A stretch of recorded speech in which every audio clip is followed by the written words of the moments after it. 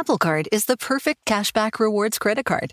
You earn up to 3% daily cash on every purchase every day.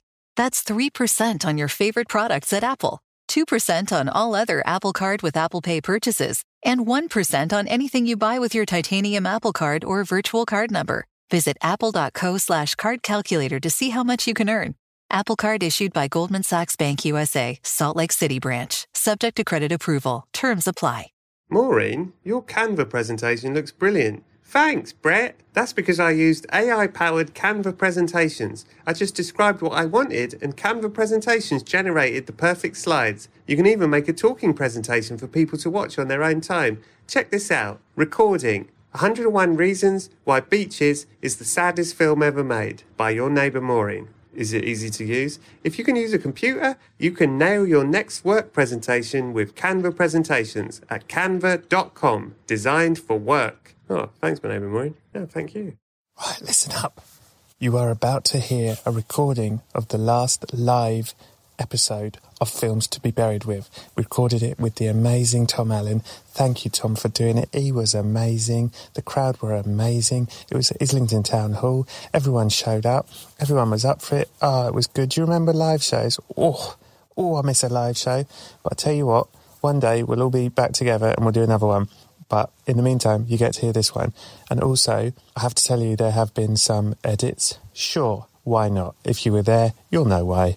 Some things have to remain in a circle of trust, but most of it's here, and as a special treat, I have included all of the Patreon section, so you get to hear what that's like. If you ever want to join the Patreon, it's patreon.com/Brett Goldstein. You'll get extra guest questions, you get a secret, and these days, most of the time, you get a video for the whole episode. What else do you need to know? I hope everyone is well and safe. I hope everyone is happy, and, look out for my fake reality TV show. It's called Lone Island. You can see it on Instagram TV and other places. And then look out for next week's episode because my guest is going to blow your effing minds. You will not believe it. I didn't. You won't. No one will. It'll be like, you'll be like, I can't. How did this happen? I'll be like, I don't know. Anyway, that's it for now. This is the live episode. I will get out of your way. And I very much hope you enjoy episode 98 of Films to be Buried With. Look out! It's only films to be buried with!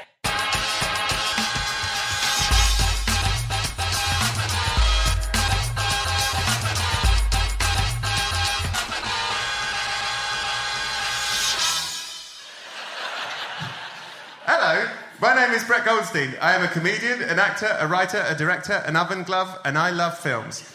As Victor Hugo once said, there is one thing stronger than all the armies in the world, and that is an idea whose time has come. And that's why the timing is perfect, and I am thoroughly looking forward to Avatar 2, 3, 4, and 5. Wow, I can't believe the guy who wrote Les Miserables is so into Avatar. I keep forgetting it existed. Well, maybe there is an audience for it after all. James Cameron and his niche stuff. That went better than I expected. Every week, I invite a special guest over, I tell them they've died, then I get them to discuss their life through the films that meant the most to them. Previous guests include Ricky Gervais, January Jones, Will Poulter, and even Ed Gamble. I don't know, man, I'm connected. This week's episode comes live from the Islington Town Hall with this audience. And tonight, my special guest is an award-winning comedian, a writer, a podcaster, an actor, a Countdown contributor, and the star of The Apprentice, You're Fired, and Bake Off, You're Fired, and The Last Leg, You're Fired. He's one of my favourite people and comedians, and he's so in demand these days, the only way I can get to hang out with him was hiring for him for this gig. Please welcome to the stage the tremendous, the beautiful, the gorgeous, the national treasure that is Mr. Tom Allen!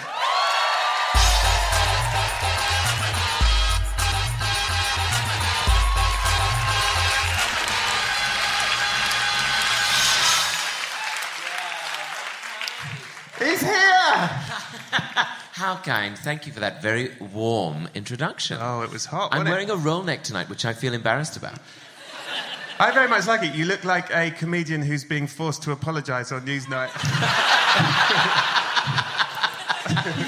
Oh, good. Let me read back some of your tweets, Tom. I do regret what I said. No, I didn't. Rustle some paper. Why don't you? Thank you. I thought I'd go for the sort of auteur look. I thought I looked like a film auteur. You look like a French director. Like a French director. Yes. I'm a bit worried I don't know enough about films. That's absolutely fine. I don't know anything about film. I'm not... Because I listened to the one with Nish the other day. Yeah. So serious. Oh, come on, Nish. Watch a musical once in a while. We get it. You know about films. We get it. You like miserable stuff. That's why I brought you on, Tom, because I wanted, lovable dope. You're welcome. Well, I'm here. And I've got my new shoes on, which I don't know if I'm sure about or not, but they're vegan shoes. Shut up. Yeah. And guess what? I'm not vegan. I know, but I seem like the type. And no, I just want people to think well of me. Yeah. So I wear them, and then sometimes I say I'm vegan. Sometimes I'll have the vegan option at lunch. Just to fuck with people. You know you can have it if you eat meat. They can't get you for it. Shut up. Anybody can have the vegan option. Sometimes it looks like absolute shit. But I have it, and it's actually quite nice.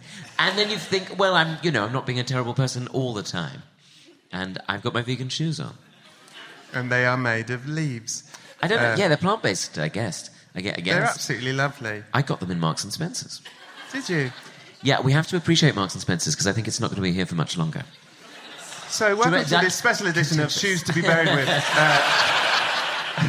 I've invited Tom. He don't know nothing about films, so tonight's going to be very shoe-based. So another pair of shoes I bought. No, Marks and Spencer's we have to enjoy. Well, I'm just worried about it. We have to support it because I'm worried about it. Where It'll are be they like, going? do you remember after the financial crash in 2008? Yes. And they'd be like, you'd wake up every morning, there'd be another shop gone. It was like the Blitz. They've gone. Oh no. I'm worried Marks and Spencer's might be next. I don't think the food will go, but I'm worried the clothes will go. What do you know? I don't know everything, but sometimes when I walk round Peru now, I am the only Una there. Bloody hell. I'm worried. Just saying. Tom, do you want to be in films? Of course. Okay. But it's a lot of sitting around, I think, isn't it? Films and actors. What's the big deal? Why do they make such a big fuss about themselves all the time? Yeah. What do? They walk up these red carpets, remember a few lines, somebody does their hair, if they've got hair, and they go and have tea. Yeah. What's the big deal? They get all these awards for it. I agree. But I would do it at the drop of a hat. Yeah. I would kill everybody to get to one part in a film. You started off in the National Youth Theatre. Well... Is that true? That's right, I did. And... This should be like inside the actor's studio. And you started in the National Youth Theatre. Clap, clap, clap, clap, clap. Woo! Guilty. Yeah, which is just around the corner on Holloway Road. Or they were, I think they're still there. And they've gone the way of the Marks and Spencers. I think they're still going. But there was a nice Marks and Spencer's actually on Holloway Road. Yeah. Very nice. What were the shoes like? Minimal, because they were mainly food. Oh, sorry, we had a heckle. A heckle already? But it was informational. It's gone. Marks and Spencer's gone on Holloway Road. Was that part of the cull they had last year? Oh, people going, doing the, decapitation symbol. It's gone. It's gone. Don't talk about it. It's gone. So what's there now? Nothing. Nothing. Nothing. A vortex. A black hole. That is a very Holloway Road response, if you don't mind my saying. What you got there now? Nothing. We used to have a Marks and Spencer's here. Oh, it's gone right downhill. But I did used to live around the corner from here in Kentish Town. I mean, we're not talking about my life. We're talking about some films or whatever. But I was involved with the National Youth Theatre, and I think, and I've said it before, but I think I grew up thinking I wanted to be an actor, and then it turned out I was just gay. It happens. Happens to a lot of people. Oh, shit. I did... Oh, Tom. What? Oh, no! Another one! I've forgotten to tell you something. What? Oh, no. What? What an absolute idiot. What, Brett? Fuck, nuts. Oh, I feel like a plum. I feel like an absolute plum. We've been hanging out. I should have told you. What? Fuck. Oh, boy. Well, I'll just say it. You're strong inside. You've died. Oh, no. And that was the skills he learned at the National Youth Theatre. Fantastic. We rehearsed that for hours. That's what you get for the Actors Studio. Actors Studio, is that what it's called? What? The Actors Studio. Yes. The programme. Inside the Actors Studio. Correct. How did you die? Funny story. The thing is, anybody who knows me knows I love a chat. And what has happened a little bit recently, and I say this with no degree of modesty, because it's not a modest thing to say, but sometimes people will recognise me. And the sort of accepted notion is when somebody recognises you, you say, "Oh, hello, nice to meet you." Well, and then you sort of you kind of dismiss them.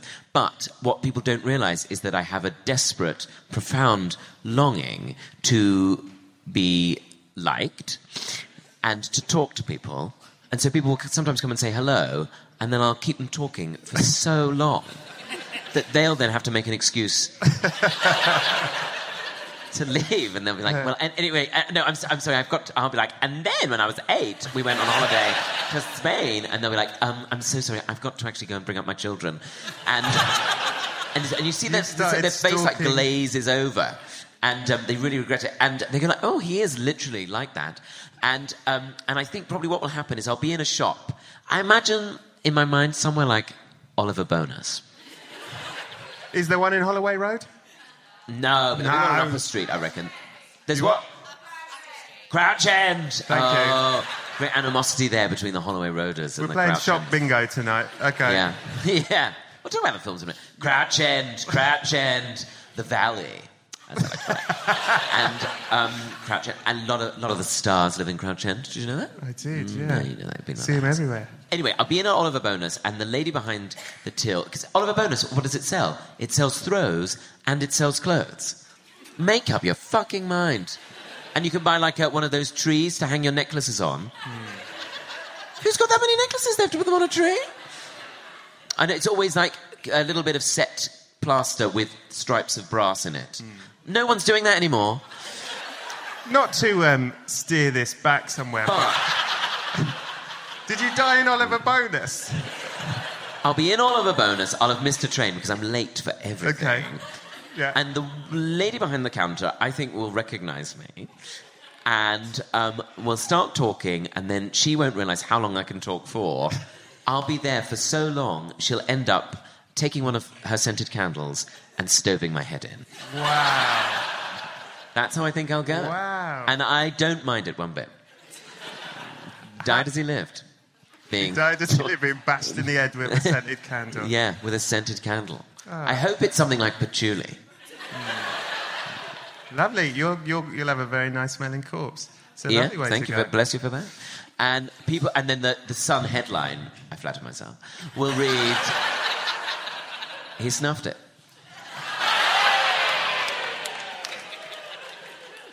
Pretty good, right? Pretty good. Yeah.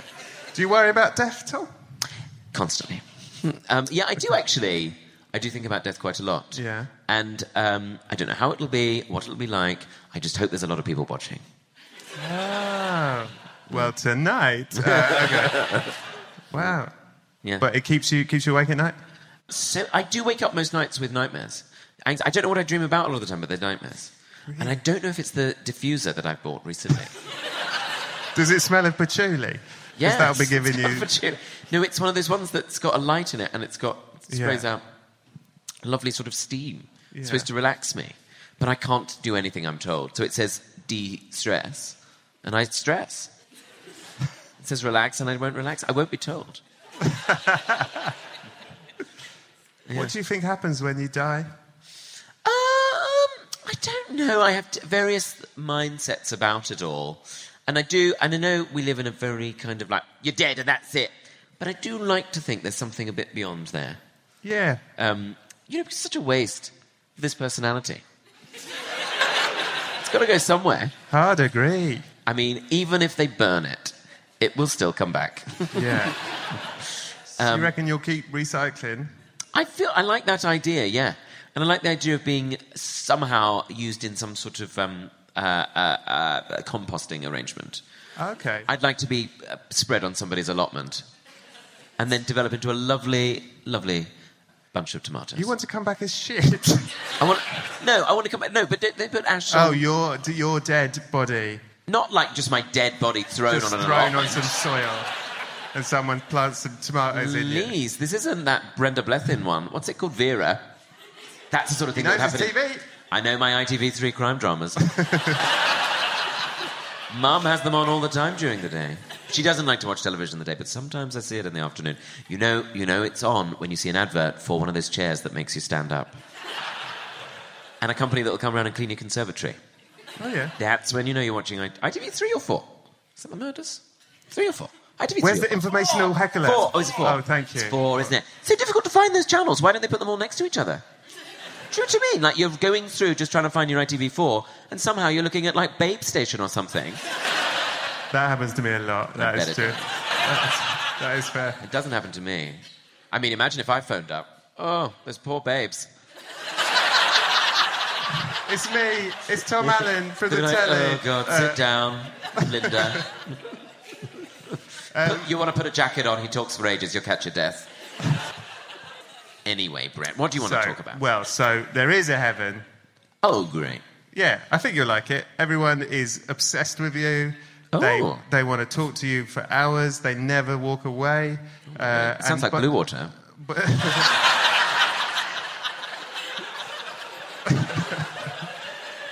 But they want to know about your life through the medium of film. And the first thing they ask you is, what is the first film that you remember seeing?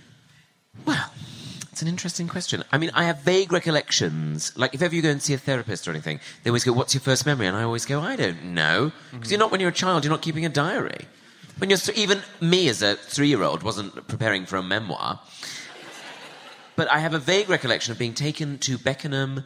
I think it was the ABC cinema at that point, when it's now an Odeon. You say, you've never been to Beckenham. And I've been to Beckenham. Have you, Brett? When? I think I've been to the Odeon in Beckenham. Really? I have a friend, he's called Guy Brickley. Shout out to Guy Brickley. He lives in Beckenham. Guy Brickley lives in Beckenham. Guy Brickley from Beckenham. What is he? We went to the Odeon, Beckenham. What does he do? I don't know. This is where my story falls apart. I might know, but I don't think I do. Anyway, on the roundabout, there's a war memorial, and that's where the ABC Beckenham is. And I was taken there as a child to see a film called The Fox and the Hound.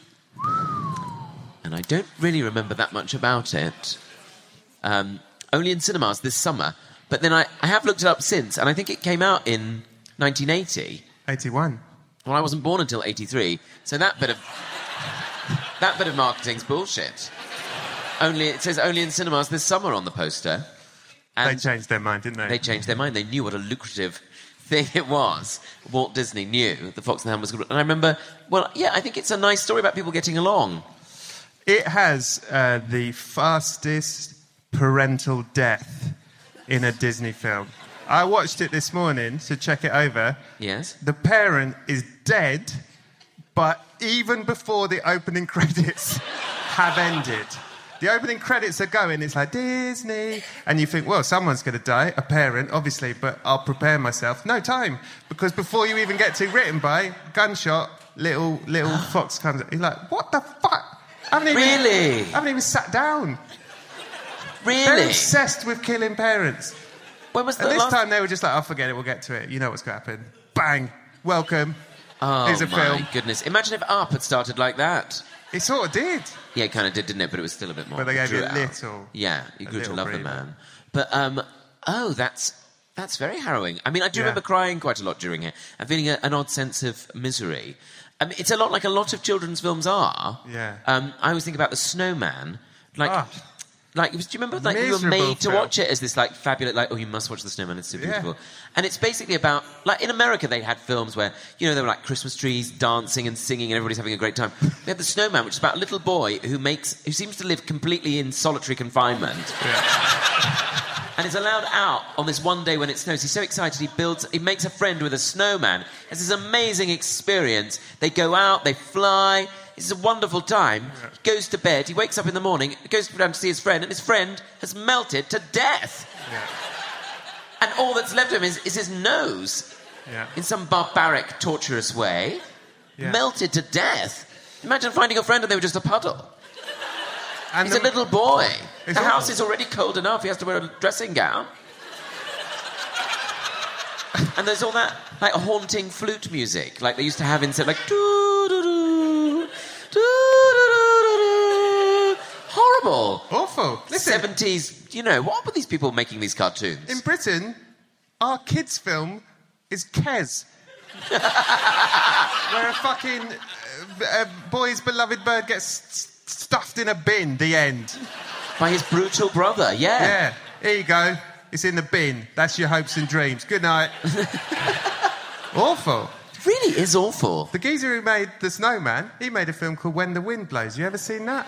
Fuck no, I've got a feeling that's not cheery. Lovely couple, sweet couple who were like, come on, dear, let's put the kettle on. A nuclear bomb. A nuclear bomb goes off in the background, and then for the whole film they're going, oh, we'll put the kettle on, and they're slowly dying of radiation poisoning. And in the end, and it's like an hour and a half, and they're getting sort of purpler, and then they go, oh, we'll put the kettle on. And they're going, oh, I'm a bit tired, I'm tired. That's the film. And can you imagine they were like, oh, the guy who made this film, you know what we should get him to do next? A children's film. Yeah. Horrible. Cartoon. Yeah, make it animated for kids. Yeah. Nuclear war. That's what the kids are into. That's what they love. That's why I didn't think of that of Cares. It's so gloomy, isn't it? Oh, horrible. Horrible. Ugh, no, thank you. Oh, no. Are you an only child? No, I have a brother. Is your brother older or younger? Older or sister? Older or a sister? I literally said that. Is your brother older or a sister? Choose one. If he's younger, he's not in the game. Frustratingly for you, he is younger, but I don't know his answer. Yeah, he's younger. Yeah? Yeah. But he's about 4.5 years. So it's quite... Are you close? Yeah, we are, close, but we're quite different. I mean, to be fair, no one's really like me. Yeah. So... he's normal. He's a normal person. Okay. But by the time he came along, like, the films have got a bit more fun. So you could watch, like, The Lion King, whereas you'd go to, I don't know, we didn't. So this you went on your own. Yeah. With your parents. No, with my grandparents, I think. Yeah. Oh. And I remember it being a treat. One of those treats that I think grandparents want you to enjoy, and then you get there, and then it's sort of frustrating for them because you're crying, and they don't know why. And I guess because I've probably just watched the main character's mum be shot to death. But still, I do remember it vaguely being in the Beckenham Odeon. What is the film that scared you the most? Well, do you know what? As a sort of, I don't know how old I was, about 9 or 10. It was Saturday night. I was watching the television with my dad, and this film came on, and my dad was like, oh, you should watch this. It's a film called Midnight Express. Gorgeous film. Gorgeous film for children. Film. If you don't know what it is, bear in mind, I'm quite naive about the world at this time because I'm fucking 9 years old. And, like, the main thing is, like, oh, Monday night I've got to go to Cubs. Like, it was like my dad went, you think that's tough? What about if you were locked up in a Turkish prison? And it's about a man who's an American tourist who goes to Turkey on holiday, and he buys some hashish, as I believe it's called in the film, and he tries to smuggle it back to America, and he thinks he's got away with it, and he's in two minds about whether he straps it to himself. He's in two minds whether he's going to get away with it or not. He's really scared, but then he goes to do it, and he's like, I'm going to do it, I don't care. And he goes through customs, and it's scary, and he gets through, and then he gets to the gate, and he gets through, and it's fine. Then he goes to get on the aeroplane, and the police, for some reason, are there, and they stop him, and they search him, and he's got it on him. They drag him away to a cell where he's then immediately taken to court and seemingly immediately convicted of this crime. And to make an example of him as a foreign tourist, they lock him up in jail for an indefinite amount of time. And on the first night there, he's dragged by the guards to the basement and mercilessly beaten up. And he comes back covered in blood. And I was 9 fucking years old. And then what happened is, and the story, it's a remarkable true story. This guy's locked up in a Turkish prison, and the story is remarkable because John Hurt is in the film, and they talk about. He says that there's this thing called the Midnight Express. And he's like, "What's the Midnight Express?" It's like it's this train that takes you out of here. It's the way to escape out of here, and that's the end of the film. But what happened was, I watched it about halfway through, and my mum walked in and went, "What's this?" And my dad went, "Oh, it's this film, Midnight Express." And I was like, "What? Why is he watching this?" And my dad went, "Oh, I thought it'd be good for him." Absolutely not. Switched it off, sent me to bed. So all I thought the film was about, a man who goes to prison, gets beaten up mercilessly by the guards, and that's it. Fucking hell. And I've never been back to Turkey. And also what's annoying is then I watched it in later life, and there's guys fucking. Yeah, you missed all that. I missed all the guys shagging. Yeah. Because he's there for so long. He does a yoga class with this other guy. I mean, I say a class. But this guy starts doing yoga with him, and they get so in sync. One thing leads to another. We've all been to Bikram. They end up shagging. And then that's a beautiful moment of tenderness in the film. I didn't even get to see that. Saw nothing. Yeah. Miserable. So it really scared me, because it showed me how violent the world is. Even now, I don't really like violence in films. Some people love it, don't they? No, I'm not a fan. What was that one? Someone like the famous one. What's his name? Okay. I think Brad Pitt directed it. Did Brad Pitt direct a film? No. Did he not do one? Okay, this narrows it down. Go on. Somebody of Brad Pitt's ilk directed a film, and it was about like the mafia or something. And it was so violent. And there was like lots of beating up, but they left on loads of sound effects. A man got his head slammed in a car door. Yeah. And they like left on the sound effects of the door slamming into the man's head. And people are like, "Oh, I loved it. Wasn't it great?" And I just thought, why is that nice entertainment? Go and see a musical. Do you know what the man who directed this also directed? No, not The Snowman. Bugsy Malone. What? Bugsy Malone and Fame and The Commitments. That's your boy. That is peculiar, isn't it? Yeah. Wow. So there was clearly a penchant at that time to go, "Oh, you've made a horribly violent, depressing film." Anyway, what if I do it with kids? Could you do it with kids? For kids, maybe? Yeah. Yeah, put some songs in if you want. It's a very disturbing film. Little fun fact for you. When I was at little school, I was in Bugsy Malone and I played Fat Sam's wife. And it was my first taste of the good stuff. Because I had a line as I walked out of Fat Sam's house, I went, "Bye, sweetie." And everyone clapped, and I thought, yeah, I'm going to be Fat Sam's wife. Right. And in a way, here we are. Wow. Do you like being scared? I do quite like it. I think it's quite close to, I think you've said this before on your podcast, but it's quite close to comedy. Like that feeling of like, "Oh, are we going to respond?" I mean, maybe I don't know if that's true. But I feel like it's a very guttural response, which is quite fun. It's quite cathartic. Speaking of that, what's the film that made you cry the most? I mean, you really start on the, like, uppers, don't you, Brad? This was a film. Somebody bought me this as a birthday present. They said, "It's amazing, you've got to see it." Bought it for me as a birthday present. It's the film Dancer in the Dark. Have you seen this? If you haven't seen it, I genuinely would say to you, do not watch it. You know, I know this is all about like, "Oh, you must see that film, you must see this film." I want to say it's the worst film I've ever seen. It's not a bad film in any way. It's the worst experience I've ever had of watching a film. Yeah. In that, am I supposed to tell the story? I think you're saving people from it, so yeah, you can tell. So, Bjork's in it. Great. She's written all these songs to go in it. So it's kind of a musical. But it's not, because she's going blind, and her son is going blind, and she's moved to Denmark from, I can't remember where. She's there with her son. Her son has also got this going blindness disease, right? This is what they call it in That's the what film. they call it. That's the Dave. The doctor says, "Oh, you've got that Danish, going blindness disease." Sorry. Going blind disease. It's never really discussed. Going blind disease. So she's working in this miserable factory, which has a really percussive rhythm with all the machines, which turns into a fabulous song. And then a train goes past. Then you're like, "I love this. This is brilliant." So she's saving up to pay for an operation. She can't afford it for herself, but she's paying for it for her son, so he doesn't get the going blindness. Yeah. But then her landlord comes in and I mean, it is very bleak. I'm sorry. Shall I describe it all? Well, yeah, but I mean, at pace. Yeah. Okay, I'm basically going at the speed of a Lars von Trier film, I realise. It's 2.5 hours. We don't need... It's 2.5... Do you know what? I got play. halfway through it and I was like, well, I got to watch it until something happy happens. Then I can stop watching it for a bit. Nothing better happens. Bearing in mind, it starts with her and her son going blind, and it gets worse from there. It's like what... I skimmed it again this morning. And I Brett, decided... why? Because I couldn't... It's my memory terrible. of it was like, this film is horrendous. And then I watched it and I was like, this film's mental that it happened. Like, it's like watching... I don't know if you feel this same way. If I ever see a little kid who's chubby and has glasses and they're broken and he has, like, plasters around him... Do you start playing... Do you start singing Fat Sam's Wife's songs? Yeah. And I will love that kid with all my heart, and I'll cry on the way home thinking about that kid.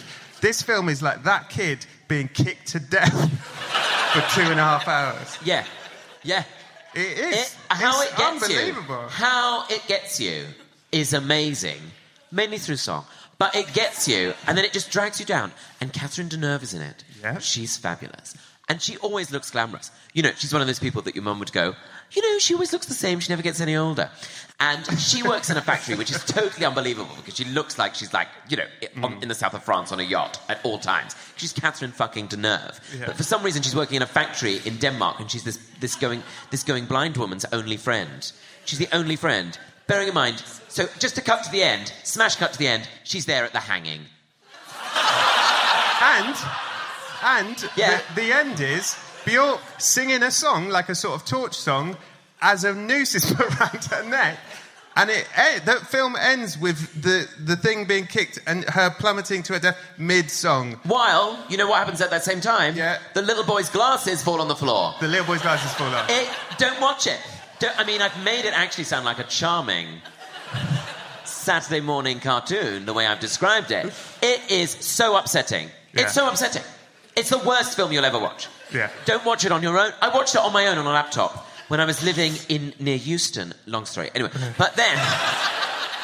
Any M&Ss? What? Any M&Ss? There was M&S at Euston Station we used to go to. Lovely. Oh, Still there? A nightmare. Yeah, that'll endure. The Simply Foods are going to endure. It's going to be fine. But come on, the people would revolt. If you can't get a chicken mayonnaise sandwich, I mean, I wouldn't. You know, I'm vegan. But have you seen my shoes? Yeah, horrible film. Yeah. Horrible. I was torn between saying that one and Requiem for a Dream. You know that one? Yeah, I love that one. I got that out of the library while my aunt was over from Australia. I said, this sounds like a beautiful film. I thought it'd be a period drama. Have you seen it? I love it, yeah. When she's, like, the mum has taken slimming tablets. She's a speed addict. She's been taken to a mental hospital in distant New York where she's being electrocuted, whilst one of her son's best friends has his arm chopped off. Yeah. The other one is sent to prison forever, and his girlfriend is now a sex worker with all those people flashing torches in her face, and it smashes between all of them. Yeah. Auntie Pearl did not enjoy it. I think it's a happy ending. Because you go, well, unlike Dancer in the Dark, you go, it can't get any worse. Like, they're all going to get better from here. Whereas Dancer in the Dark, you go, no, that kid's still going blind. The kid's going blind, she's dead. See you later. Yeah. Do you like crying? Do I like... Crying? Crying? Sorry, I thought you said, do you like crime? Do you like crime? I was like, no. Are you mugging me? Very elaborate way of doing it. I do like crying. I do it on planes. Yes. Cabin crew think I am a mess because I'm drunk. And I watched The Greatest Showman for the first time when I went to Mexico. And really, really great. But great for crying at. Yeah. He's got the theatre. He lives in the theatre. Like, when you're on a plane, everything is so emotional. Yeah. And then you watch it on the ground and you're like, oh. Right. What is the film that is meant to be bad, but you love it unashamedly? Well, I think it's not bad, but it was bad in the way that I watched it. Okay. I watched it incessantly as a teenager, and the film is Mary Poppins. Right.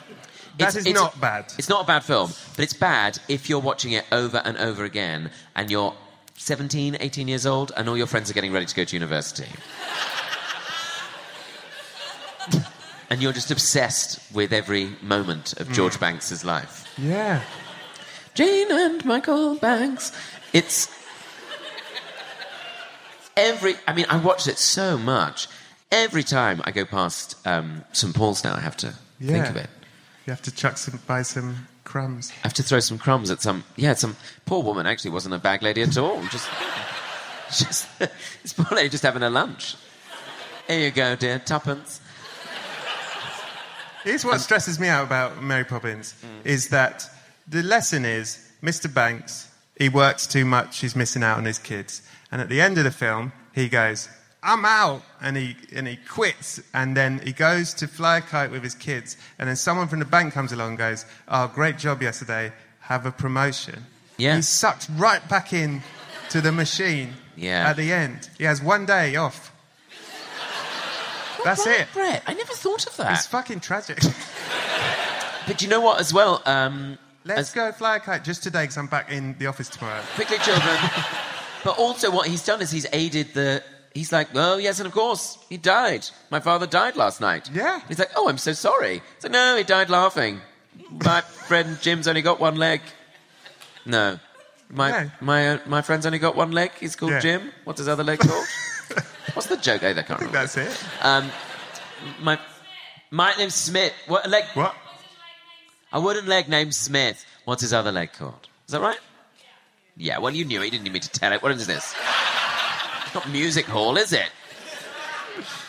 So he's aided the death of the old man, hasn't he? He's killed a man, played by Dick Van Dyke. Played by Dick Van Dyke. And then he's, like, straight back in the machine. But I did always think, how's he going to support this family now? He's quit. I mean, good luck to him. Well, then she's pissed off, hasn't she? So he hasn't got that wage to worry about. Yeah, that's true. Oh, Mary Poppins has jumped on her umbrella and fucked off right out of there, hasn't she? Yeah. On to the next place, wherever the wind takes her. Yeah. I just love Julie Andrews in anything. I think I would love to see her in EastEnders. Oh, that'd be great. I would love that. She's everything she sings like she's the only person who can get away with singing in an English accent. Imagine if she's, I don't know, sang something. I don't know, I'm trying to think of a rude song she could sing. If you want to be my lover, you've got to be my friends. That would be her in the Spice Girls. That's lovely. She's great, but she can't sing now, can she? Poor Tom Allen. All round the cathedral. And also, I loved Finding Mr. Banks. I love that film. Saving Mr. Banks? Saving Mr. Banks. What am I thinking of? Finding Nemo. Finding Nemo. Saving Mr. Nemo. Saving Mr. Nemo. Oh, I love it. And then what was the one about Private Ryan? Saving Private. There's a lot of saving going on. There's a lot of saving, isn't there? Confusing. Finding Private Ryan. What is the film that you loved years ago? You loved it. But you've watched it recently and you've gone, nuts. Well, as a child, I loved carry-on films. Yeah. And I'd love them. And mainly because I really loved Kenneth Williams, which is weird to say as a child, but I really identified with him. This is outsider. And I just loved all the carry-on films, and I loved the kind of dynamic of their world. I never really liked the scenes where it was Sid James. Anyway, there was a carry-on film on the other day, on Bank Holiday, and it was Carry On Camping. Yeah. And I remember it just being very silly and just mainly Kenneth Williams' facial expressions. It is not okay. Kenneth Williams' facial expressions are fine. The wider context of the film is absolutely appalling. And it's mainly the Sid James character and the way, like, when he's dating Joan Sims, who, even though I don't know what age they are in real life, but they seem like a marked age difference there. And he's like, go round to her mum's house because they're going to go away camping. And the mum's going, take care out there. Remember, you got to chill on your kidneys. You have. Oh, mum, don't worry about me. And then it's just all just sort of this disgusting old man taking away this, like, I don't know, like somebody who's clearly a lot younger than him to a camping trip. It's just all just sort of like what must have been like quite, I don't know, was it back then seen as just sort of saucy, but now is just like repugnant. Yeah. And he's got a proper day. It's a fucking nightmare. Like someone you'd see, like, propping up a Wetherspoons. Really, but vile. Like, really made my skin crawl. And I suppose, like I say, as a kid, I'd always enjoyed... And mainly I'd like the Doctor's ones, because I thought they were just funny, just sort of a funnier context, I think, because there's more space for status, which I've always enjoyed, the kind of status game of someone like Kenneth Williams trying to be high status and having it undermined. Hattie Jakes, just being Hattie Jakes, and I liked that. Even as a kid, I think I've really, you sort of zone in on things. But yeah, just watching that one, which is sort of seen as one of their classic ones, I just thought, oh God, somebody at least do an edit on it. Yeah, I don't know. It would be about 3 minutes, though. I think the Carry On. Yeah, I think the problem is, maybe that was. I haven't seen any of them for ages, but maybe they're all. I feel like Carry On Screaming isn't as much like that. I don't know. Are there any Carry On film fans here? Carry On Screaming, is that all right? No, someone goes, no, it's not. It's probably not, is it? It's a bit better. That one is awful, right? I mean, sorry, you might not. I don't know what you think. But I thought that was a bit frightening. We're a nation divided. I feel like it was a bit of a heavy one. That's all right. You may as well have just booked Nish again. Unbelievable. Oh. Right. What is the film that has the most meaning to you? Not because of the film itself, but because of the experience you had around seeing it, which will always make it special to you, Tom Allen. Well, my mum snuck me into a 12 when I was only 10. Oh! Oh, yeah, I've had a pretty exciting life. Pretty renegade. I mean, it's a good job. I should be locked up in that Turkish prison. Were you wearing a suit? Did she make you wear a suit? I think I was, yeah. It was to go and see the film Naked Gun 2.5. Lovely. And a classic of the genre. And we, big Zucker Brother fans in our house. And it's a 12, I believe. And it doesn't say it on that poster. And anyway, we had to sneak in, but it was fine. But it made me realise that I was better than everybody else. In my age group. Because I always thought I was older. I had a sort of older sense of humour. Yeah. As a kid, I always kind of enjoyed... Like, I'd get my mum to tape Spitting Image and things, which I didn't understand. But I liked to think I was more superior to the other people in my class. And that proved it, that even the cinema regarded me as older. I like that. It's also Naked Gun 2.5 is the thing O.J. Simpson is most famous for. He's barely in the second one. He's only in the first one. Richard Griffith is good, though. Oh, is that the one with him in it? Yeah. It's very silly. On the dance floor. With the spoof of George Bush. Oh, yeah. It's very silly. I love it. It's so silly. Zucker Brothers films are... It is Zucker Brothers, isn't it? That is correct. Yeah, it's just the pace of jokes, I think, is so impressive. Right. Ladies and gentlemen, I think we're at the part we've all been waiting for.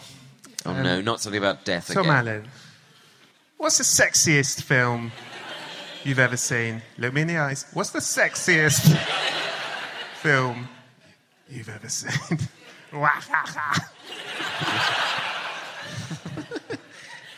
It's, of course, Mary Poppins. No, it is... It's a film called Priest. Love Priest. You seen it? I've seen it. Priest is a film written by Jimmy McGovern, I believe, made by the lady who also made Ravenous. Didn't make a film again. She used to make Cracker. You're saying this to me like I should be agreeing. I don't know. I just watch films. I don't go, tell me about their childhood.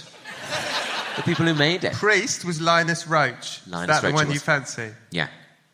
They're both quite fanciful. Basically, I was about 13. Yeah. I was doing my maths homework, which came on a photocopied sheet that you had to fill in. And I was doing it, and it was Saturday night, and my nan was in the other room watching ITV. I didn't, even then. And it was Channel 4, and they used to have a queer film night on a Saturday night every now and then. And this film called Priest came on, and I just had it on in the background. I didn't really think about it. So doing my homework, and then I looked up, and lo and behold, there's one bloke lying there. There's another bloke lying on top of him. What? Having sex. Did I need to say that? Yeah. And I'd never seen that before. I didn't know that was a thing. Wow. And I'm probably about 11 or 12. Maybe I was about 11 or 12. And I didn't know that was a thing. And I was like, oh my God, this explains everything. Now I don't have to be an actor. Oh, great. That's wonderful. And, but the thing was, I don't know if there are any other homosexuals here, but when you're growing up, Channel 4 would put on things occasionally, and you'd have to stay up really late. And I had an old black and white television in my room, which had been given to me by the neighbours. I wouldn't have been given television in my room, but the neighbours were throwing one out, and so I took it. It was one that you had to tune in. It was very old television. And I'd watch things. If I knew there was a queer film season coming on Channel 4, I'd go to my room, put the television on, watch it in black and white with the sound turned down. For a lot of my early teens, I thought being gay was basically being in a silent black and white film. I mean, I wouldn't have been surprised if there was a piano that came in. And so I don't like things like, and then the television series Queer as Folk came out. Yeah. That, again, I watched in silence. But Priest there was another one called The Way It Is. And it was about a bloke who meets somebody in Blackpool. A bloke from London meets somebody in Blackpool, and they had sex on a rowing boat. Oh, lovely. Tricky. Tricky. Tricky to do. Very tricky to do. Your core's got to be very engaged. Well, he'd gone to the gym a lot, this guy. Okay. Which was rare in the 80s. People didn't know about the gym then. That's true. They were just hairy. They were just hairy. Yeah. They were just hairy, but this guy had been to the gym.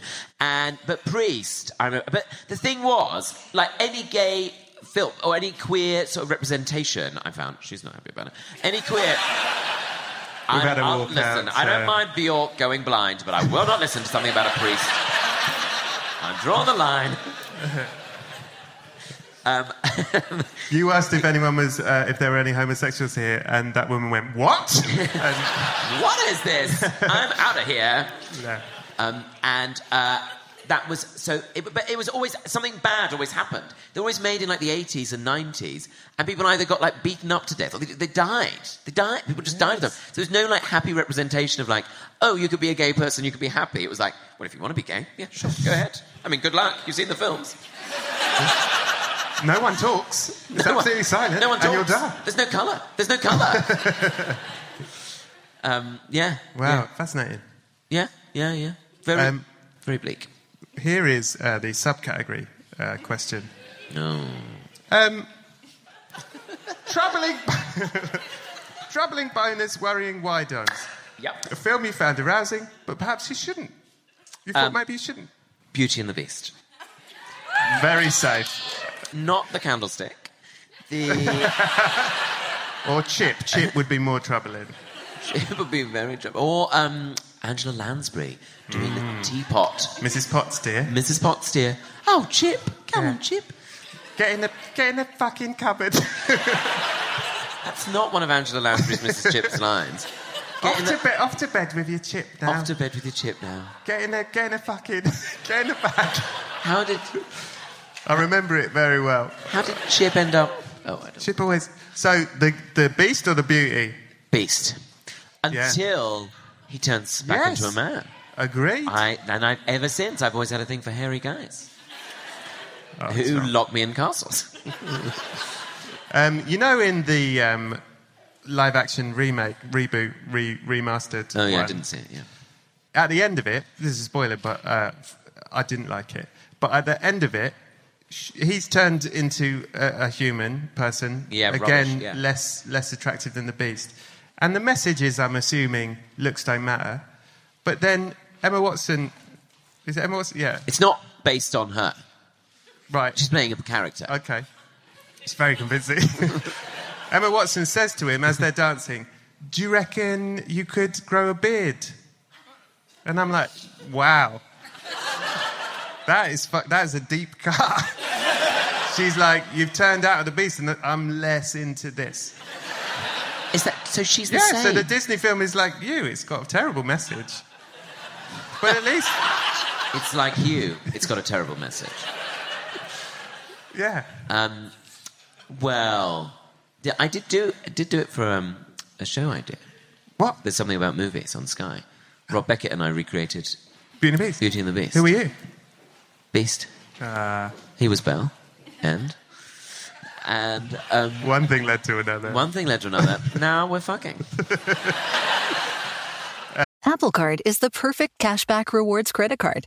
You earn up to 3% daily cash on every purchase every day. That's 3% on your favorite products at Apple, 2% on all other Apple Card with Apple Pay purchases, and 1% on anything you buy with your titanium Apple Card or virtual card number. Visit apple.co/card calculator to see how much you can earn. Apple Card issued by Goldman Sachs Bank USA, Salt Lake City branch. Subject to credit approval. Terms apply. The Therapy for Black Girls podcast is an NAACP and Webby Award-winning podcast dedicated to all things mental health, personal development, and all of the small decisions we can make to become the best possible versions of ourselves. Here, We have the conversations that help Black women decipher how their past inform who they are today and use that information to decide who they want to be moving forward. We chat about things like how to establish routines that center self-care, what burnout looks and feels like, and defining what aspects of our lives are making us happy and what parts are holding us back. I'm your host, Dr. Joy Harden Bradford, a licensed psychologist in Atlanta, Georgia, and I can't wait for you to join the conversation every Wednesday. Listen to the Therapy for Black Girls podcast on the iHeartRadio app, Apple Podcasts, or wherever you get your podcasts. Take good care, and we'll see you there.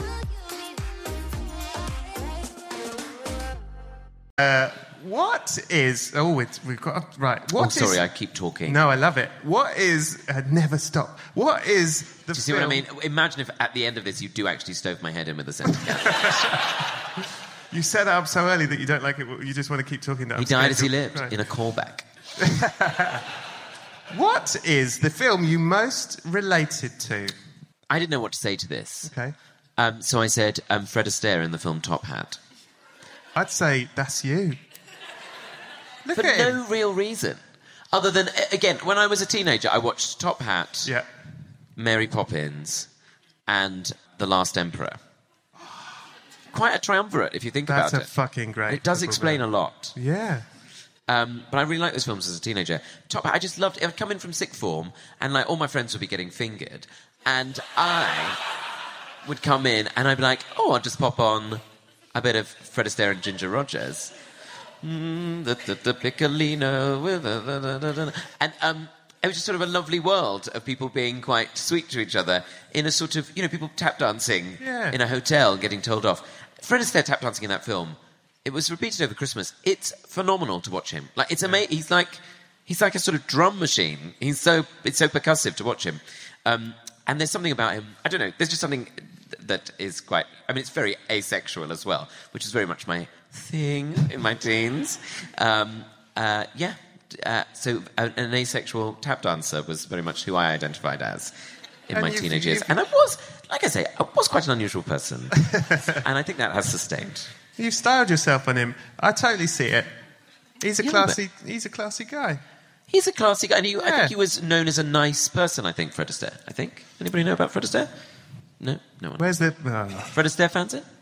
No, all dead. Anyone know Fred? Anyone know Fred? Tom Allen. Yes, sir. What is the film, objectively, that is the greatest film of all time? Well, people say Citizen Kane, don't they? Oh, have you seen it? It's rubbish. So long, and it turns out all this time he's going on about Rosebud, which, if anybody is a homosexual in here, will know exactly what that means. And... it's a fisting term. And... oh, thank you. I wasn't going to sleep. It all the way during the film. Yeah. Keeps going about this Rosebud. Turns out it's his fucking sledge. Who cares? But he's been sticking up his ass for the whole film. So he's got all that money, and all he cares about is a sledge. Oh, get over yourself, you prick. No, my favourite film, Amelie. What are your thoughts on this? Gasps there, gasps. Yeah. Is it a bit...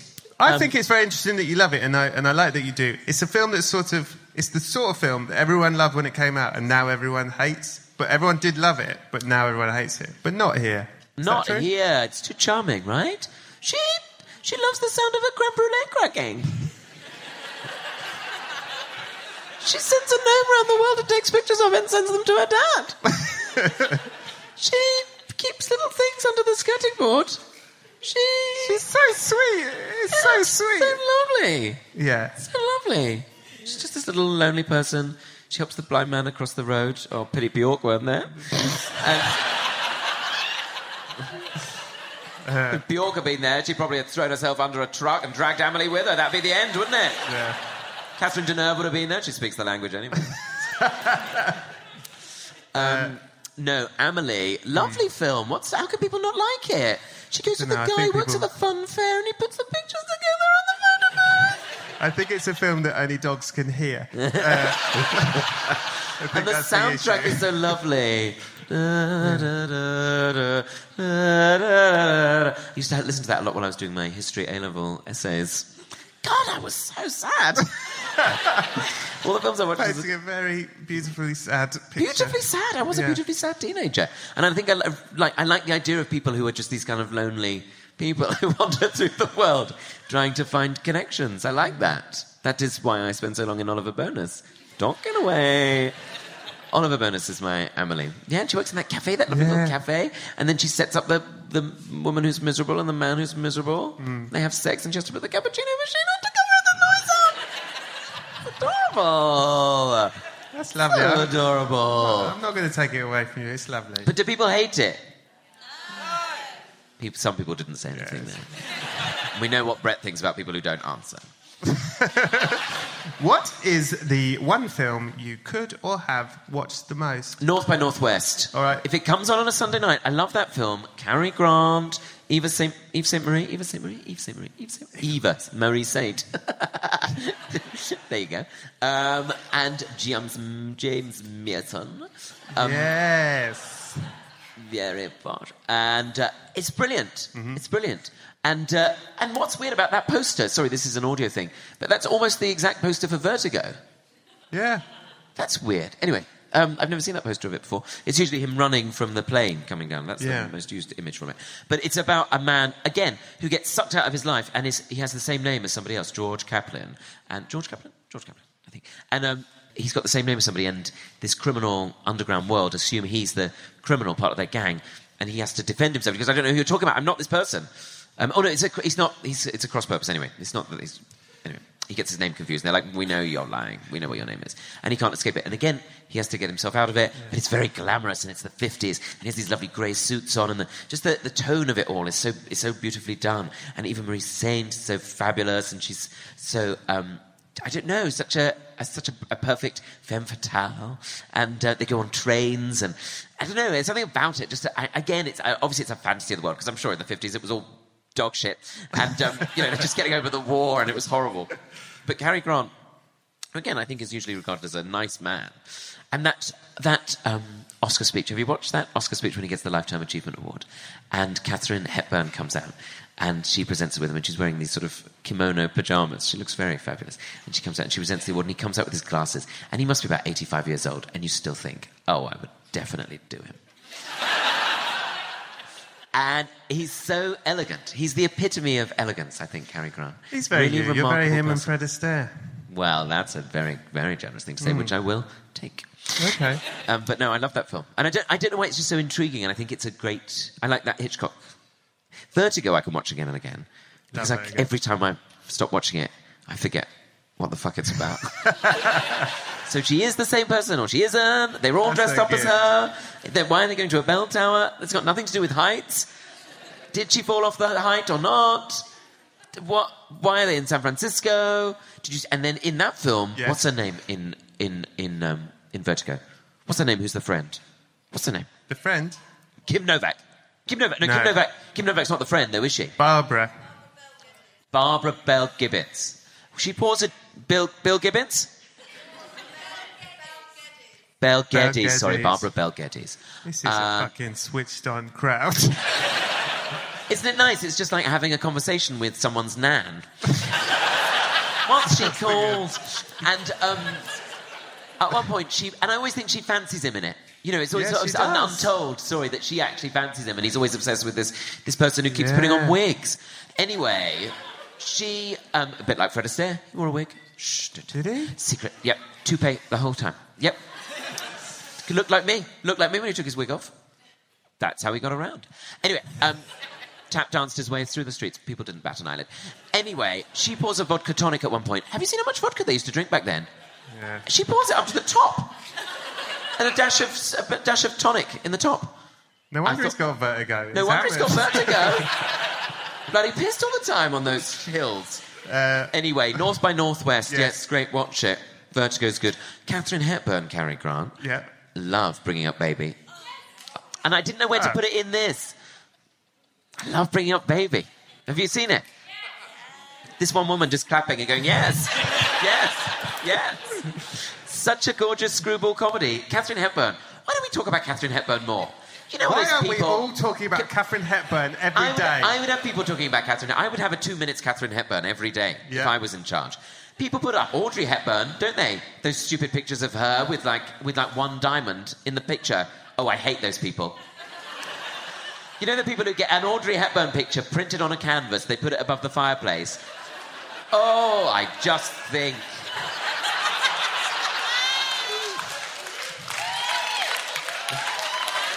The worst. Put me in a Turkish prison and make me go blind. Tom Allen, what is the worst film you ever saw? La La Land. Bloody hell. People rioting, people pleased. Oh, I know. I went to it with such high hopes. I think that's the problem. I was doing gigs in Birmingham, and I went to that trendy cinema in Birmingham, which is actually nice, but oh my God, does it attract a smug crowd. And downstairs they were doing 50 Shades of Grey, so you can imagine it, you know, it's lots of people who look like your mum going in there. And I don't know what's going through their minds. I don't want to think about it. Upstairs they were doing La La Land. I went in there. And I thought, it's a musical. That's just what the world needs. We're having such troubled times. We're such divided times. Everybody's at each other's throats. A musical, that's what we need to bring us, to brighten our days. I was hungover. I went in there looking for this to cheer me up. The first bit, I was like, dancing on cars. I'm in. I like this. Yep, I'm there. Oh, people seem to be in love. Okay, great. Okay, they're not going to meet immediately. Or they're going to a party. It's a pool party. That sounds fun. I know what's going to happen in a pool party because I've seen a lot of Fred Astaire and Ginger Rogers films. There's going to be synchronised swimming.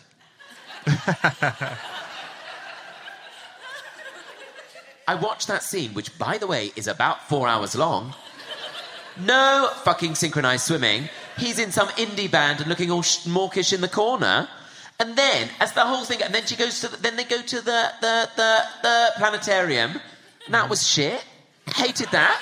Flying around. That was boring. I didn't care about that. And then, right, he finally gets a job, starts earning a bit of money for himself. She stands in the crowd with that, like, horrible expression on her face, like, oh, you've really let yourself go. And he's like... At least he's getting to do what he wants to do. Like before, all he was doing was those whiny, like, da-da-da-da, da-da-da-da-da-da. Like, nobody wanted to hear that dirge, right? And then, so she hates him then. Yeah. Then she does, this is what pissed me off the most. Yeah. Right, she does one shitty Fringe show. Yeah. In that theatre at the end. Do you remember that? And at the end, the light... Have you ever been to a theatre where at the end they go bang and the lights come on? That's what happened in that theatre. And then she goes, oh, I guess that was shit. And she walks off, right? And then the next day, the film studio basically follow her home and go, oh no, we saw your shitty Fringe play. We want to make a film. We want to make a film with you. Oh, great. Okay, what's it about? Oh, we don't know yet. We just want to make it about you. Oh, what do you want to do a film about? Oh, my aunt went to France once. What? Who's going to go and see that piece of shit? Unless it was Amélie Poulain. And then she's riding around in the Mercedes thinking about him, living her new life with the bloke. And then he's got his jazz club, and we're all supposed to be sad about it. And I just thought that Fringe show she did was shit. She did one Fringe show. Yeah. Hollywood comes knocking. We got a part for you. What's the part? Whatever you want. Life isn't like that. The weirdest part of it is at the end, she gets a job and they're madly in love. She gets a job and he goes, yeah, well, we're going to have to break up then. And they're not happy for each other at all. He goes, yeah, no, you've got to go to France and obviously we can't make this work if you're also having a job. Is that what he says? No, but it's like, I'm so in love with you, but obviously you've now got a job and my respect for you has diminished. Is that what happened? You need to go and be an actor or whatever, and, you know, I'll just think lovingly of you. It's so odd. He literally goes, well, you got to go, haven't you? Forever. To do a fucking job for a bit. Very odd. Very odd film. Odd film. But all that stuff with, like, how easy... It's sort of how easy, but yet they seem to make everything so difficult. And yet, if it had been a complete musical with loads of songs, people would have been like, yeah, but it's not like real life, is it? And people wouldn't have watched it. And the thing is... Yes? I can't remember what I was going to say. But, no, by that point, I got so bored by it, I was audibly sighing in that crappy little cinema. And I know it's all done out like it's Art Deco, I get it. But the seats aren't very comfortable. You know, It was the Depression. What did they have in the 1930s? But there were couples all around me. I was the only person in there. Right, I went in to sit on the only single seat I could find, which was on the end, and it didn't have a seat on it, and I didn't know that. And I went to sit on it and fell straight on the floor.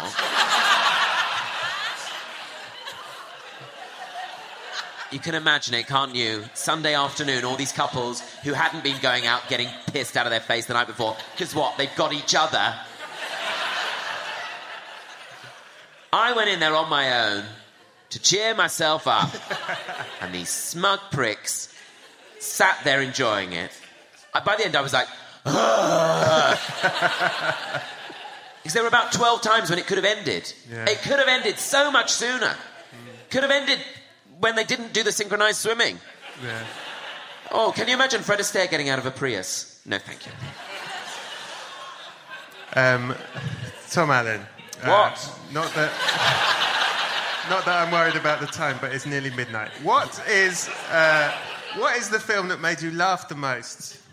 Airplane. Great. I love it. Yeah. I love it. Correct. It's my best friend's wedding, and she said, you can do a reading, you can do anything you like. I was like, oh, my aunt went to France. No, I didn't. And I went, and she said, you can write a poem, you can do a poem, whatever you like. Mm-hmm. And the thing is, she looks a bit like, hi, I'm Randy, the air stewardess from it, and who takes the guitar off the nun. And we would watch it so much when we lived together, actually. At the same time, I watched Dancer in the Dark. She didn't watch it with me. She knew it was a bad idea. But we would watch that scene where she borrows the guitar off the nun, and the nun goes, oh, poor child, and then she gets the guitar. And it's such a stupid joke where she just bangs it across the heads of everybody in the airplane seats and goes to sit with this sickly child on a hospital bed at the front of the plane, which doesn't make sense. Because have you ever been on a plane where someone's just on a gurney at the front? And then, as we all know, she knocks the drip out, which is ridiculous. Knocking a saline drip out of someone's arm does not make their face shrivel up. But in the context of this, it does. And I did. So for my friend's wedding, I merely, rather than doing I didn't tell her what it was until the day. I didn't do a reading or anything noble, or that one about the dinosaur people like. I did, or that one from Captain Corelli. Do you remember that? When we thought that was cool. Dear. Anyway, actually, I would read that again. Harrowing at the end. Anyway. I just read a series of quotes from the film Airplane. That's great. It went down really well, actually. A lot of people who still together? Yeah. Oh. But people, like elderly relatives who haven't seen the film, were like, what the hell is going on? And I'm like, Joey, you got any tattoos? and it's a ridiculous film. But I just love the joke count. I love how absurd it is. I love that spoof that America does so well. I think Tina Fey is the natural heir to it, of that deadpan spoof where the main character is everybody's totally accepting of the madness in the world, and yet it becomes even more silly as the film goes on. But everyone's like, of course, this is what we've got to do. Of course, we've got to land this plane. We're all counting on you. Love it. Yeah.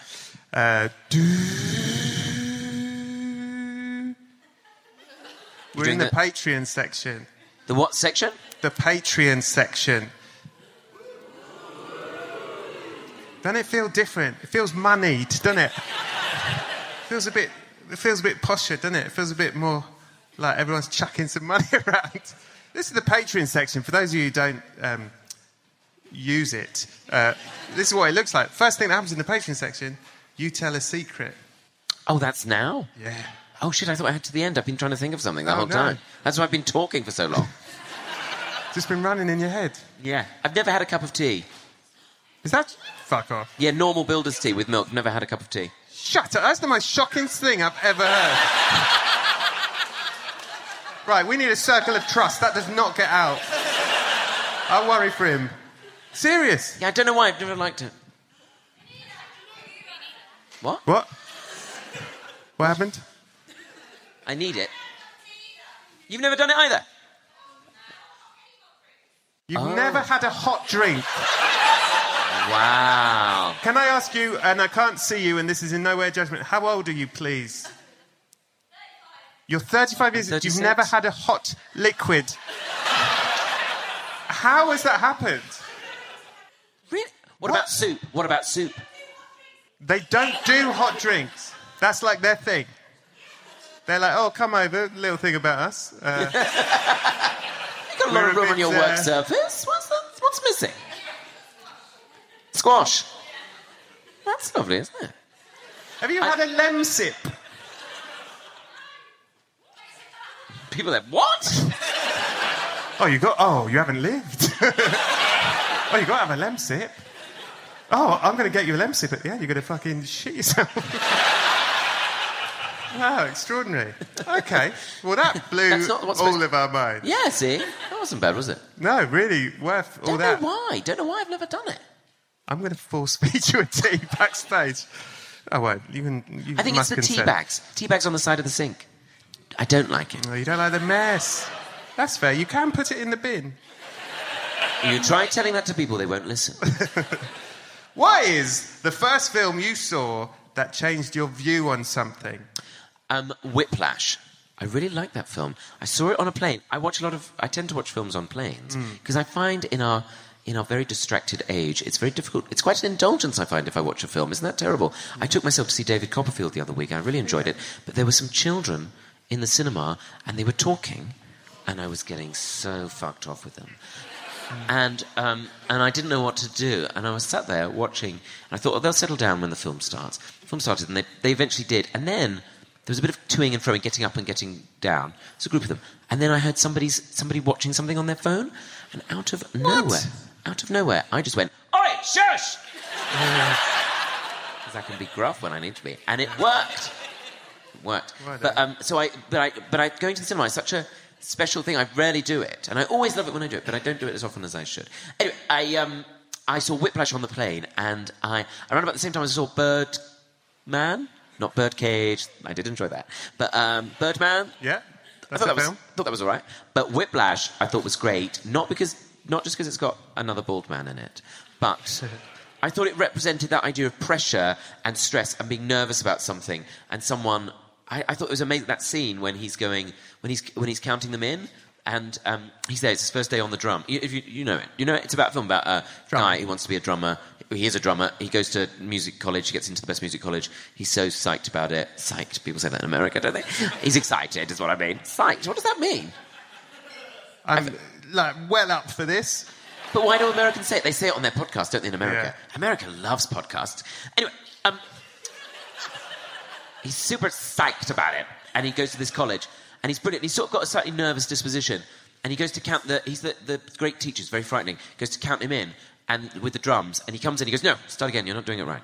And then he does it again and again. And it becomes so uncomfortable. And I was like, I remember things like that. You know, when you're a kid and you just can't, you don't know. It happens into adulthood as well, of just going, I don't have the language to express. I'm so vulnerable. I'm so nervous. There's so much energy behind this. I want to get this right so much. It's actually tipping me over to being shit. The way he sort of talks to him as though, like, you're not trying hard enough. That's not why you're not good enough. And he's like, I'm trying extra, and that's why I'm going full circle and going back round to the bottom. The way it represented that pressure and that unhappiness that comes with that, or that sort of stress, I thought was really brilliant. And it really... whenever I've felt that, I've always thought, I'm the only person who does it, which I suppose is the nature of stress, or maybe bullying. Do you know what film that director made next? La La Land. He never checked things like that. Did he? Yeah, he made La La Land. LA Land? Yeah. Really? Yeah. What happened? Well, they're both about, like, work is more important than a relationship. And then he made First Man, which is also about work is more important. I mean, the guy has a girlfriend, but... she barely sees him. Yeah. She's never around. She just pops in for an Oscar and then goes. That's interesting. Yeah. Do you know what I think he's good at? I think he's good at doing the drums, but I don't think he's good at doing the full score. The full what? Score. Score? The musical score. Oh, I see. No, it's sort of a music joke, don't worry about it. What is the best opening sequence to a film? I wasn't sure what to put, so I put being there. So I say put. He does give you a bit of a heads up on this. You can cut that out, though, right? Oh, no, it's going out live. Being there. Hal Ashby film. Love that film. I did learn the director on that one, because I thought I should know some directors. Quite a sort of spoiler in the poster. For those of you who've seen it. Yeah, but if you saw that, you wouldn't think that's what's going to happen. right at the end. Yeah. Yeah, okay. I love it. All makes the hairs on Wonderful the back film. of my neck stand up. It's a film about... we're not talking generally about films, but if you haven't seen it, it's really great. Made in I think 1980, I think it came out. And I just like its sort of pace and it's sort of quiet. It's about a man who basically has been cooped up in a big house working in a garden since he was a child, and then his family and parents die, and the old man who owns the house dies, and so he's suddenly sent out into the world for the first time when he's about 35, and he's never been out before, and he immediately gets run over by Shirley MacLaine, which is my dream. And then he just talks, not in an unaccented way, in an tampered with way, and he's very honest, and people find it very profound. And that's basically the film, really. It's just there, being there. But the opening is when you're sort of intrigued by it. He's just getting out of bed, and there's lots of plants everywhere, and then it just reveals that his whole life has crumbled. I quite liked it at the beginning. It's a great film. I tell you what, it's a really arty, slow, subtle, interesting film. And then it's got a gag reel in the credits. Yeah, bloopers reel. So weird. It's like putting a gag reel at the end of Schindler's List. Like all the extras in the gas chamber go oh, sorry, I tripped over. And that's weird. That seemed like an odd choice. Anyway. Yeah, sure. But, Peter, I think this is true. Peter Sellers did not want that. He died before it came out. Right. But he did not want any of that to be included. Oh, right, yeah. Because he was desperate, as that sort of way of a lot of comedians, to actually be taken seriously. He would have been... He was finally his moment to shine, and he is very good in it. Yeah. I agree with him. But I think he would have been, very angry about that. I think he got a posthumous Oscar for that, or nomination. Yeah. But Hal Ashby as well made Harold and Maude, which is also one of my favourites. What is the best closing scene in a film? Brief Encounter. David Lean classic, written by Noel Coward, screenplay by Noel Coward. Celia Johnson, about in the war. So it was set in the late 30s, but it came out in 1942, I think. Black and white film, so I assumed it was gay. And it's about, I'm sure you all know your film buffs, but do I need to explain it? Do you people explain what the film's about? Quicker than you've explained any others, yes. Look. I say that with love. It's about a married woman falls in love with a bloke at a train station. And you can do it. That's great. I can do it, but I don't always want to. And the closing scene is so moving because they're together. It's a circular edit or storyline in that the beginning starts with her telling it all retrospectively. And you're not quite sure who she's talking to. But the end of the film is she's at the train station. She's said goodbye. She's about to say goodbye to her lover. She has this last moment that you're building up to this big goodbye. And she's going to say goodbye to him, and he's going to Africa to work, to do his research. He's a doctor. And she's about to go back to her suburban life. And she's just about to have this moment which we've all been waiting for the whole film, where they finally tell each other they love each other. And right when it's about to happen, this friend comes over and crashes into it. And the whole moment is destroyed. She goes, "Oh, Laura, what are you doing there? I saw you chatting to that charming man." And it's such an upbeat performance from the actress who plays the friend. And Celia Johnson has to do this kind of putting on appearances as people did.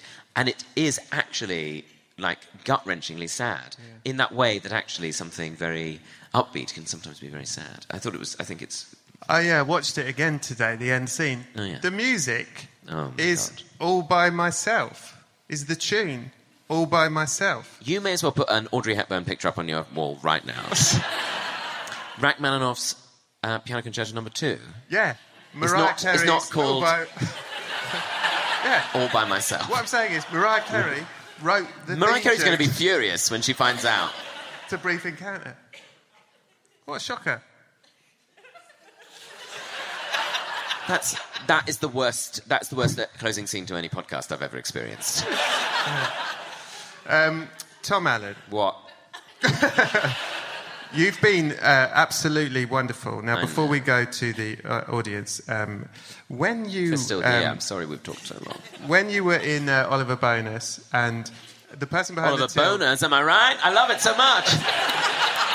And the person behind the till was originally a fan, but you stayed for so long that her love for you diminished over the day. She was like, I have to close up. And you were still talking to her and just trying to explain one film. And she got so frustrated she picked up a patchouli scented candle and she stoved your head in, right? And then she left. She locked up for the night and she went away for the holidays. And I came back a month later. I was popping by. I thought, I need some throws. Yeah. Need a box for your rings. Yeah. And I've got... where am I going to put all my necklaces? I need a tree. So I went... Maybe a book by that Thomasina person who opened Oaxaca. I bet she's got a book in there. One of those books that's like a one-line fucking drawing that costs 20 quid. Anyway, I go in there... And I see you, and you've rotted. The candle has melted into your head. Your head is now 3 times the size it was when I last saw you. Your body's half carpet, half man. So I'm having to dig up the area around you. I'm having to cut you up into I think they've bits. actually got a linoleum floor, but okay.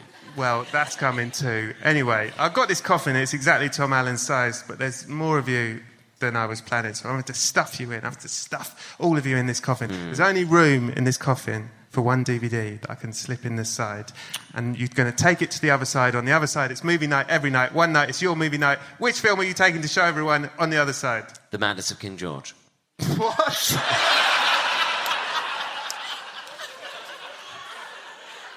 I mean, we had a bet going. I don't think anyone's won it. Nigel Farage. Havers. Nigel Hawthorne. Yes. Sir Nigel Hawthorne. Helen Mirren. Their greatest moment. Madness of King George. Have you not seen it? I have seen it. I think it's phenomenal. Okay. Yeah. Listen, I'm up there going, okay, it's nice to see something What do you different. think it would be? I mean... Something gay. What do you think I'd be like? Sound of Music? Mamma Mia? Yeah, that's what I was hoping for. I was hoping for a good time. Now we've got to watch fucking Madness of King George. How can you say that? It flies by. Listen, I was very young when I saw it, and it might have been out of my depth. Maybe. Listen, I'm glad you brought it. It'll be nice to revisit it. Listen, you won't be disappointed. Okay. It's got drama. Yeah. It's got costumes. It's got wigs. I do like a wig. Okay. Now, before we do a quick bit with the audience, will you please give a round of applause to my absolutely incredible guest, Mr. Tom Allen.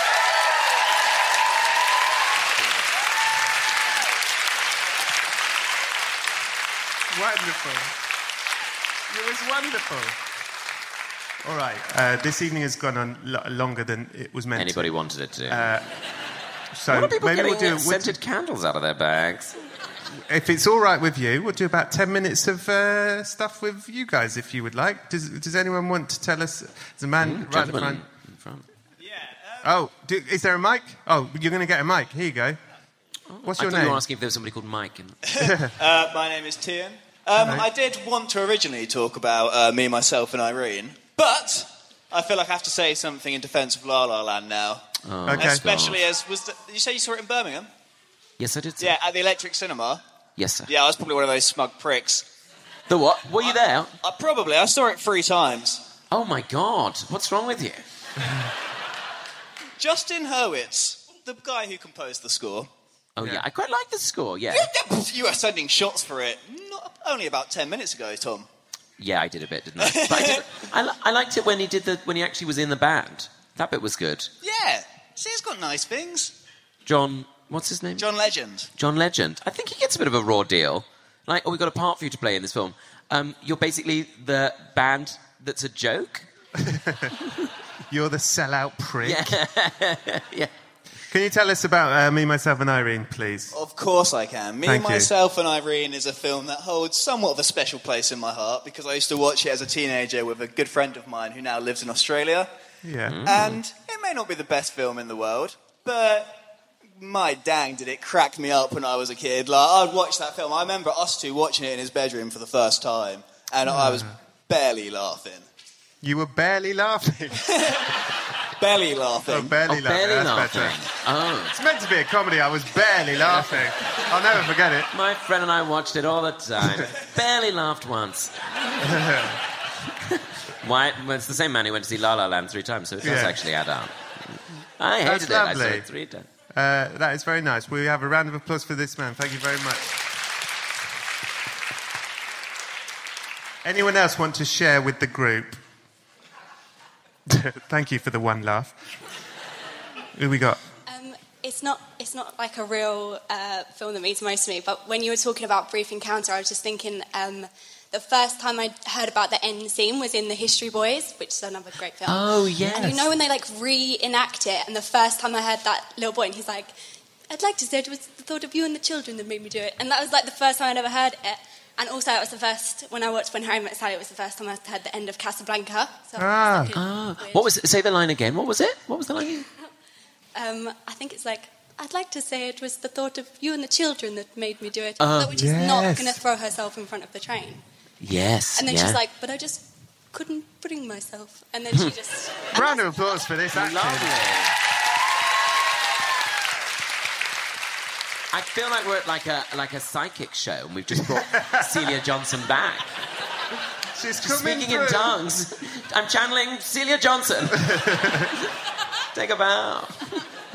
That was really good. Could anyone else do impressions? That was really good. And anyone else want to share a story or impressions? There's somebody or a over song? there. Anyone got a song? Someone's coming. Someone's coming. Someone's coming. I can't see. Is anything happening? I feel like saw a hand up there. Or was it a beer pump? Oh. Hi. Hey. Hello. So the film means most to me is The Royal Tenenbaums. Great film. Basically, when I was like, I'll summarise. When I was 13, 15, I was going through a rough time, and I kind of realised, so me and him used to have a film night every Friday, and I was really into Wes Anderson at the time, and The Royal Tenenbaums is one that we watched over and over and over again, and it means a lot to me, so... That's beautiful. The film means the most to me. Yeah.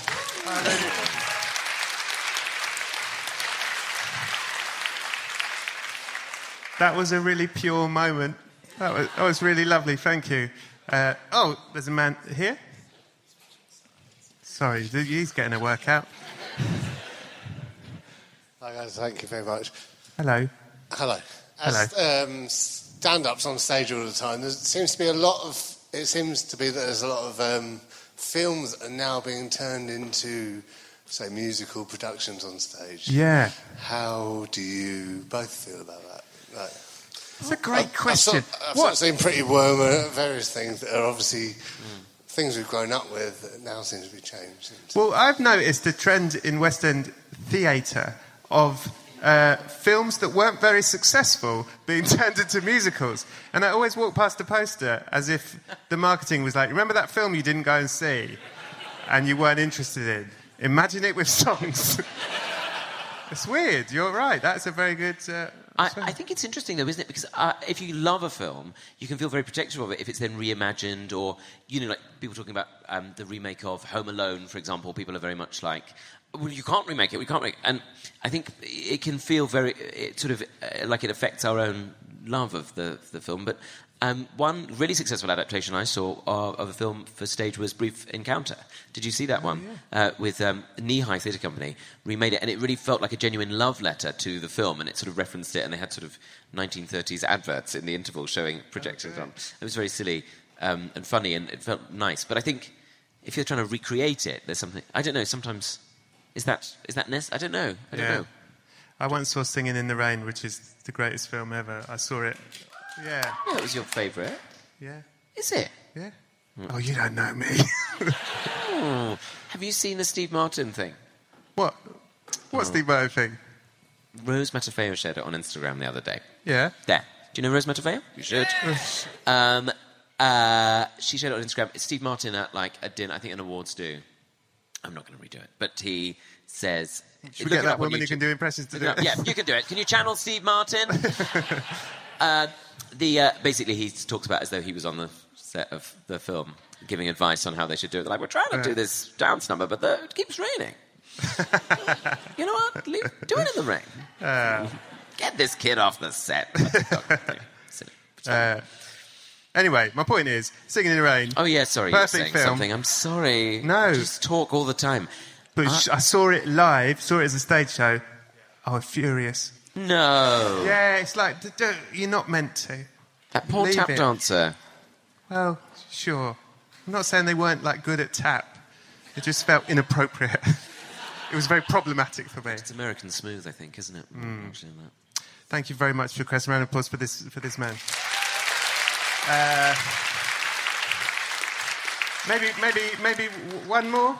I don't know if someone over here said I'm up for a long time. I wonder if there's anyone in the balcony just to make this guy run. Somebody in the balcony got something.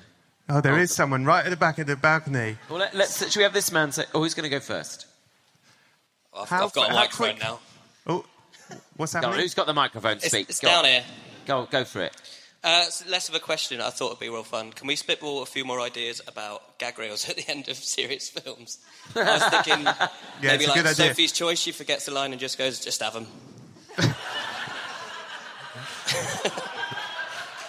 Yeah,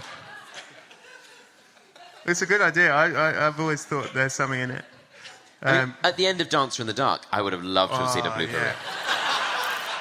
Just Bjork forgetting her songs.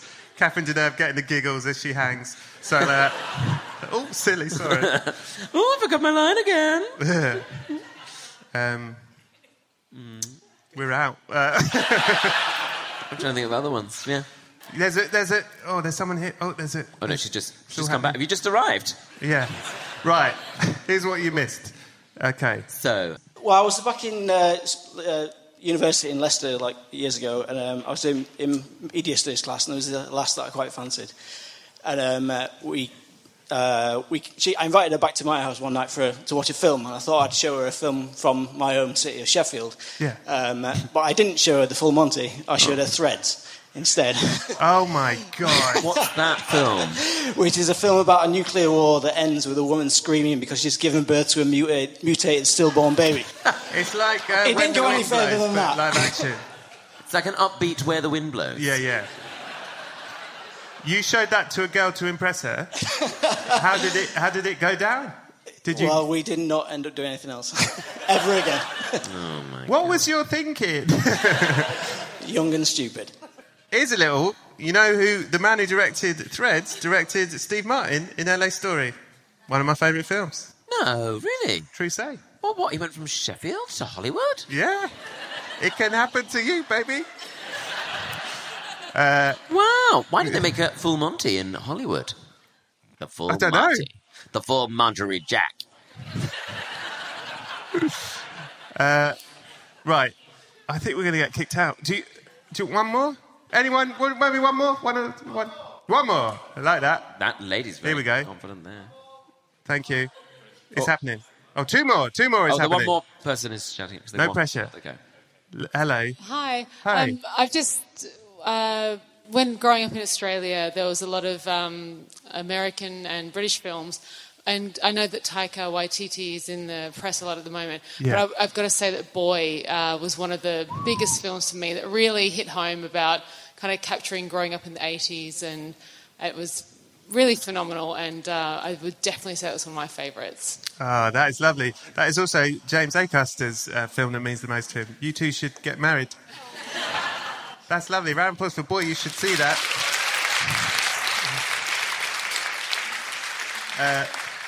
There was one more, was there? Oh, yeah. Someone is very keen. Oh, is there somebody here as well, desperate? One at the front. Oh, God. One at the front. Oh, Okay. oh, it's getting out of hand. I don't know if you ever made it to the end of Midnight Express. Did you get to the... Oh, great question. Do you know what happens at the end of Midnight Express? People used to ask me for years, what's your favourite ending to a film? And I said, that one. Oh, really? It's a really happy ending. It's great. You know, you've endured like 99% of the film and it's torture. Yeah. And then suddenly he's free and he just walks away. It's brilliant. So I recommend it. And also second to that, my favourite film is Melancholia, which is... Oh, my God. I love it. It makes me feel good. You are a troubled It really does make me feel good.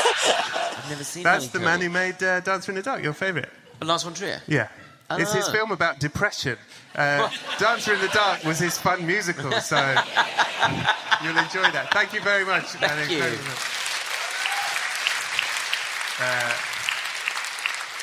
Right. Is that it? Is anyone going to be mad if they didn't say their thing? Are you all okay?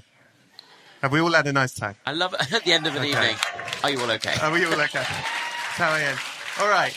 Ladies and gentlemen, I have loved this. You have been genuinely wonderful. I really appreciate you taking the time and to come out of your houses in this state of everything going on, that you would come here and be with us. I now have to finish the podcast officially, so here we go. So that was the 7th live episode. Thank you so much to Tom Allen for being so excellent. Thank you for having me. It's been lovely. Thank you. Thank you to Tom and Ben and Naughty Buddy and John Harris and everyone here at the Islington Town Hall. Thank you. Thanks to Scroobius Pip and the Distraction Pieces Network, to Buddy for editing this later and cutting out all the terrible things I said. Thanks to Acast for hosting it. Thanks to Adam Richardson for the graphics, Lisa Lydon for the artwork, and most of all, thank you all for being here. Have a lovely week, and please be excellent to each other.